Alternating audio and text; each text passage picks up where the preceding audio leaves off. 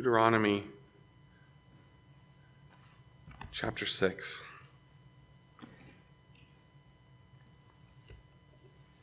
Let's open with a word of prayer.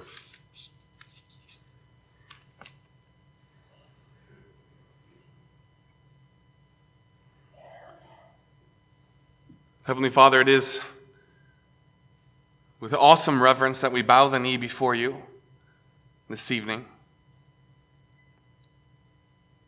Even as we come boldly in Christ alone and we cry out, Abba, Father, yet in that same breath we recognize that we are coming before the God of heaven, the one, the only true God, Almighty Father. And so we come boldly, and yet we come in humility. We come in reverence and worship. As we bow the knee and we lift high your name. Heavenly Father, we pray that it would be your name that is lifted up this evening. As we turn our attention to this well-known passage here in Deuteronomy 6, that we would see you high and lifted up, that we would be left in awe only to respond by living a life in response to all that you've done for us in Christ. Heavenly Father, do an awesome work among us this evening through your word, that you may be lifted high. We pray these things in the name of Jesus Christ. Amen. Well, on Sunday evenings, we're working our way through a series that our interns put together for us, a series on unity. Unity. And they based it on Ephesians 4. I, therefore, prisoner of the Lord. This is Paul speaking, having written through the first 3 chapters of Ephesians, putting down this glorious doctrine of all that we are and have in Christ. We've been brought from dead to life. We've been brought from outside to inside. So therefore, based on all this, I, prisoner of the Lord, beseech you, walk worthy of the calling with which you were called, with all lowliness and gentleness, with long suffering, bearing with one another in love. Don't overlook the connection that we saw this evening even in 1 Peter. What does it look like to live in light of this doctrine, to live in light of the Word of God, of all that God has given us in Christ? What does that look like? Practically, what we see here in Ephesians, what we've seen also in 1 Peter, and what we'll see even this evening in Deuteronomy, is it looks like love. Love for God and love for others. Bearing with one another in love. Endeavoring, again, that idea we looked at this morning, fighting for, straining after, endeavoring to keep the unity of the Spirit in the bond of peace. How is it that we have this unity? As the passage goes on, there is one body and one Spirit, just as you were called in one hope of your calling, one Lord, one faith, one baptism, one God and Father of all, who is above all and through all and in you all. And over the last several weeks, we've walked through each one of those. These truths that call us as one body into unity. The fact that there is one body. The fact that there is one Spirit. The fact that we have one hope. That there is one Lord, one faith, one baptism. And this evening we come to the reality that there is one God and Father of all. There is one God. And it's with that we turn our attention to Deuteronomy chapter 6. See, the world would tell us that there is not one God. The world would tell us that there are many gods, or there's many ways to God, and it really doesn't matter in the end. Yeah, brothers and sisters, that is not the testimony of Scripture. There is one God, and there is one way to Him through Jesus Christ.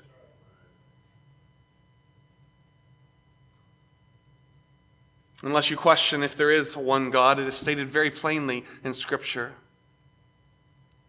From the very beginning of Genesis 1, His existence is assumed. In the beginning, God created.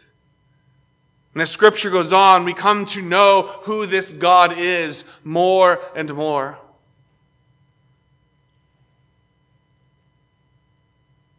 Then we come to Deuteronomy 6, well-known passage. In fact, in Judaism, it's called the Shema. It's repeated every night and every morning and every night by the Jewish people. Hear, O Israel, the Lord our God, the Lord is one. He is one. Deuteronomy is an interesting book. See, Deuteronomy begins, you'll note right at the beginning of Deuteronomy begins at the very end of 40 years of wandering in the wilderness. The children of Israel have been wandering around the wilderness. They failed to trust God. They failed to enter the land. And so while this generation dies off, a new generation has risen up. And Deuteronomy begins at the end of those 40 years as the people gather. They are getting ready to enter the land. And Deuteronomy is a collection of speeches by Moses to this new generation, reminding them of who God is, of all that He has done, preparing them to enter the land, and imploring them to be faithful, unlike the generation before them. Is in his second speech that we come here to Deuteronomy 6. And there's really just 2 points to my message this evening. I know it's been a long day. We've had installation services, and we haven't, but Andrew had installation service, and then we had a shower here today. And so I'm not going to go very long. But we have 2 points this evening. The first is a call to know God in Deuteronomy 6:4. Know who God is. In fact, verse 4 here, begins with a call to listen carefully. Hear, O Israel. Moses is calling out to the people in front of him, hear me. In fact, that idea of hear, that's where the word Shema comes from. Hear, to hear. And it's more than just listening. It is to listen with the intent to obey. It's an invitation to respond. Hear what I am saying, and then respond to it. Live in light of it. So hear, O Israel. What is it, Moses? What is it that you want us to hear and respond to? It is this simple fact: the Lord, our God, the Lord is one. This is a definitive monotheistic statement. It is a definitive statement on the uniqueness of God. There is one God. There is no other. What comfort this must have been for the children of Israel. After 40 years of wandering through the wilderness, this is a generation that did not see the works that God had done in Egypt. They heard about it, and yet they've seen the faithlessness of those before them. And now they're preparing to go into a land, a strange land, who worship strange gods.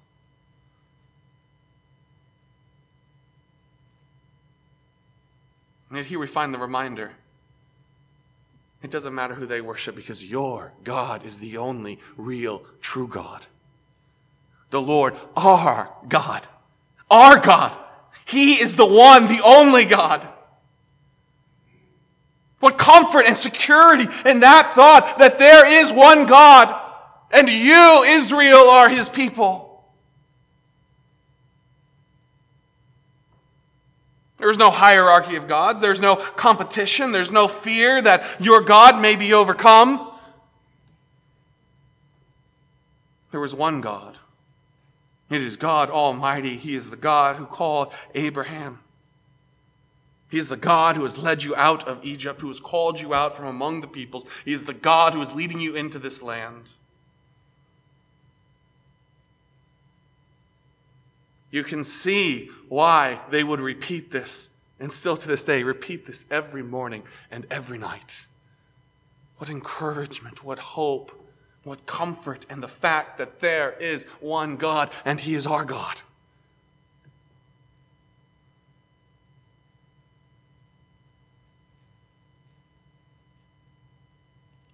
Verse 5 goes on.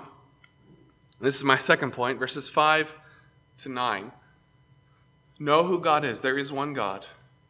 And the verses 5 to 9 is love God. Love God. Know who he is and respond, even as that first phrase, hear, O Israel. Know him and respond to him. You see, the fact that there is one God frees you to love that one God with everything that you have. There is no spreading your love around to different gods. There's no fear of loving the wrong God or overlooking a God, because there is one God and he is your God and he calls you to respond in love. Because there is one God and he is your God, you shall love the Lord your God with all your heart and all your soul and with all your strength. You shall love him. The idea of love there, it's more than just a fuzzy feeling. Fuzzy feelings come and go. But this is a choice, it is a commitment, it is a wholehearted devotion to God. There is one God and you should be wholeheartedly devoted to him. He deserves all of your love. So be devoted to him with your whole heart, with your soul, and with your strength. Love him fully, completely, solely and wholeheartedly. Love him with everything. There is no aspect of your life that is not influenced or touched by your love for God.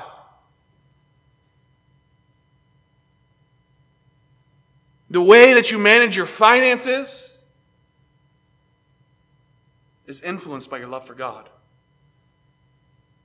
The way that you take care of your body should be influenced by the fact that there is one God and he is yours and you love him.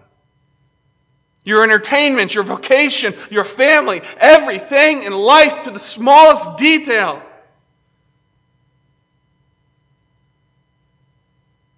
influenced and controlled by the fact that there is one God and you love him fully. Your love for God impacts everything. In fact, that's what you see as you then go on to verses 6 to 9. I thought about adding a third point here in verses 6 to 9, not just to love God, but to proclaim God. But the reality is that that proclamation of God falls underneath your love for God. It is because you love him that you do these things. These words which I have commanded you, Moses goes on, and this includes everything that's contained in Moses' speech, not just this speech, but his first speech and the ones to follow, everything that I tell you. Essentially, which could be boiled down to verses 4 and 5. Even as we see Jesus in the New Testament interacting with a young lawyer in Matthew 24, 34 to 40, boils it down to the great commandment, love the Lord your God. And the second unto it, love your neighbor as yourself. All of these things which I command you could be boiled down to there is one God, love him. But these commandments shall be in your heart.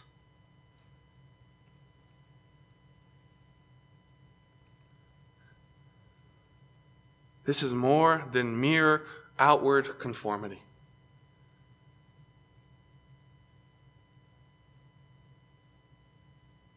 I'm not looking just for you to go through the motions. The fact that there is one almighty God and that he has called you. The fact that you are responding in love should flow from your heart, from the inside out. You know what he commands. You accept them. You cannot do the rest of this if you don't know. You can't teach. You can't tie all of these things into your life if you don't know what he's commanded you to begin with. Know them and let them sink deep into your hearts, to the core of who you are, so that it then flows out in your actions.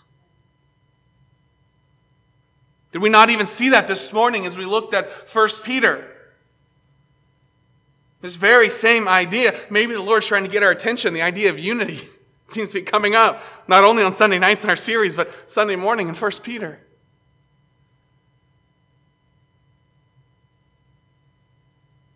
But your actions must flow from who you are in Christ, must flow from the gospel itself. It should be in your heart, your innermost being, so that they come out, verse 7. Teach them diligently to your children. Talk of them when you sit in your house, when you walk by the way, when you lie down, when you rise up. Pass these truths on. Do the hard work of discipleship in your home.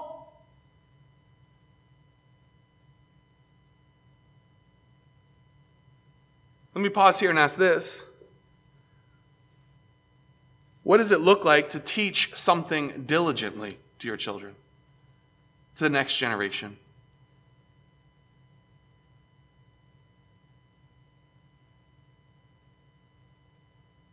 What does it look like to teach it diligently? I can tell you this, it looks like a lot more than just leaving your child's biblical education to the church or the school. It looks like active, regular teaching in the home, not just teaching, but modeling.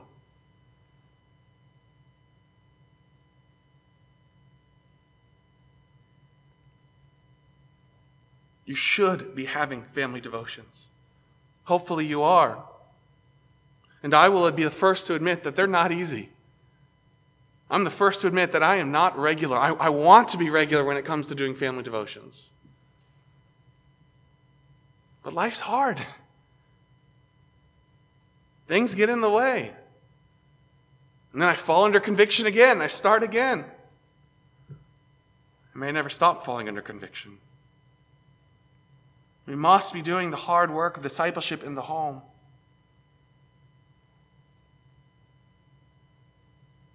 And it's not just family devotions, but even as this passage goes on, it's just talking about them every time. When you sit down in your house, when you walk by the way, when you lie down, when you rise up, it is who God is and what He commands and expects. It is His word that flows out of you.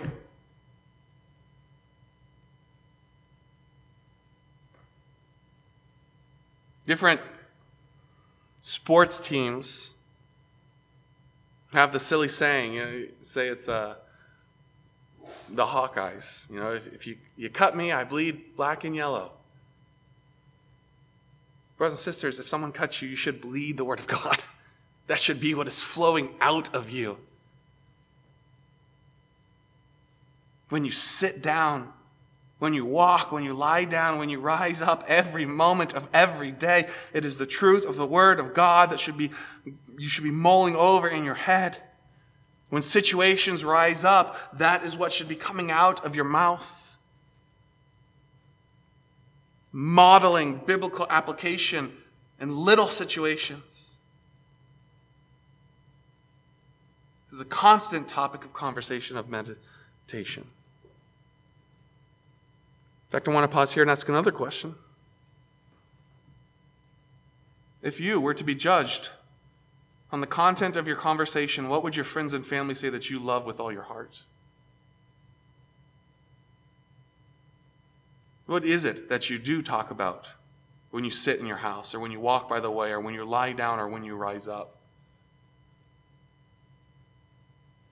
That's a good clue to what you love with all your heart.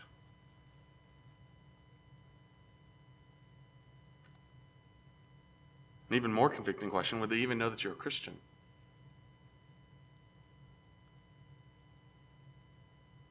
Verse 8 goes on, you shall bind them as a sign on your hand, and they shall be as frontlets between your eyes.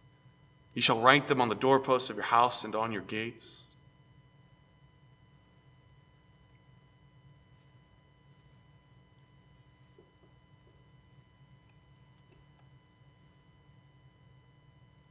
Priests and many Jews took this literally with phylacteries that they would wear.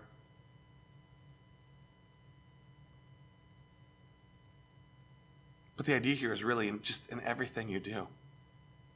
Everything you do, everything you see, everything you say should first be sifted through what God says based on your love for God.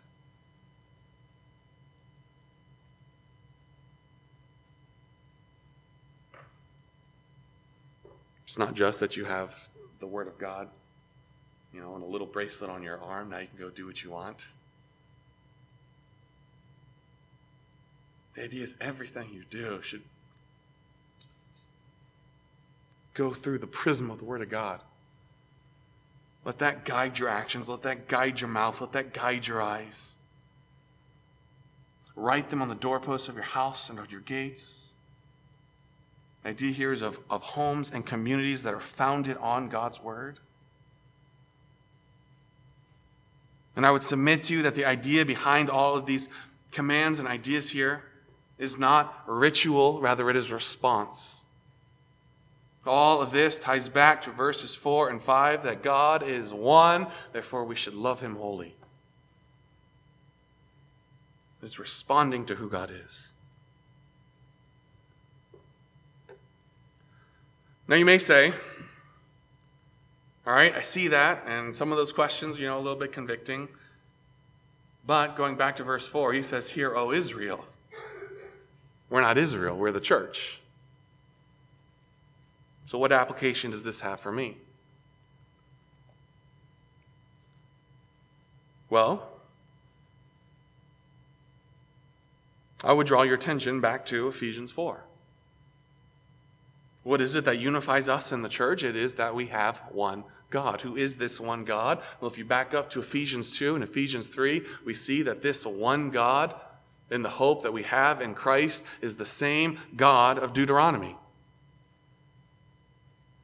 The God of Israel is the same God of the church because there is one God. And because there is one God, we should respond to Him in love in this way. Not through ritual, not keeping a law that has been fulfilled in Jesus Christ, but in response to who God is and what He has done for us in Christ.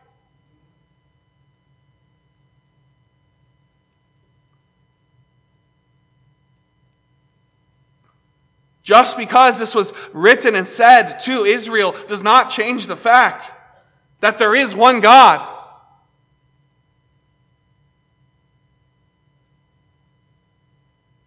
And that we should therefore love that one God with all of our heart, with all of our soul, and with all of our strength.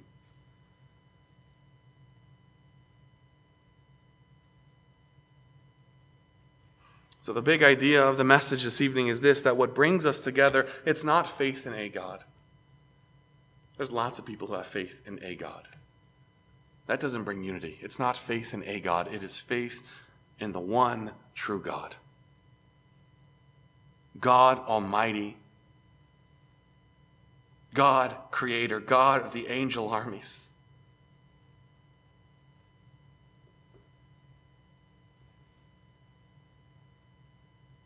God who so loved the world that He gave His only begotten Son, that whosoever believeth in Him should not perish but have everlasting life. There is one God. I think I would be remiss this evening to not ask this question: do you know Him? What God are you trusting in this evening? There is one God that gives us unity as a church. But do you know Him? Have you ever placed your faith in Christ alone for salvation? Recognizing that you are a sinner and your sins separate you from this one holy God. And yet even when you were still a sinner, separated from God, who could have justly condemned you, He sent His Son Jesus Christ to die on the cross for your sins.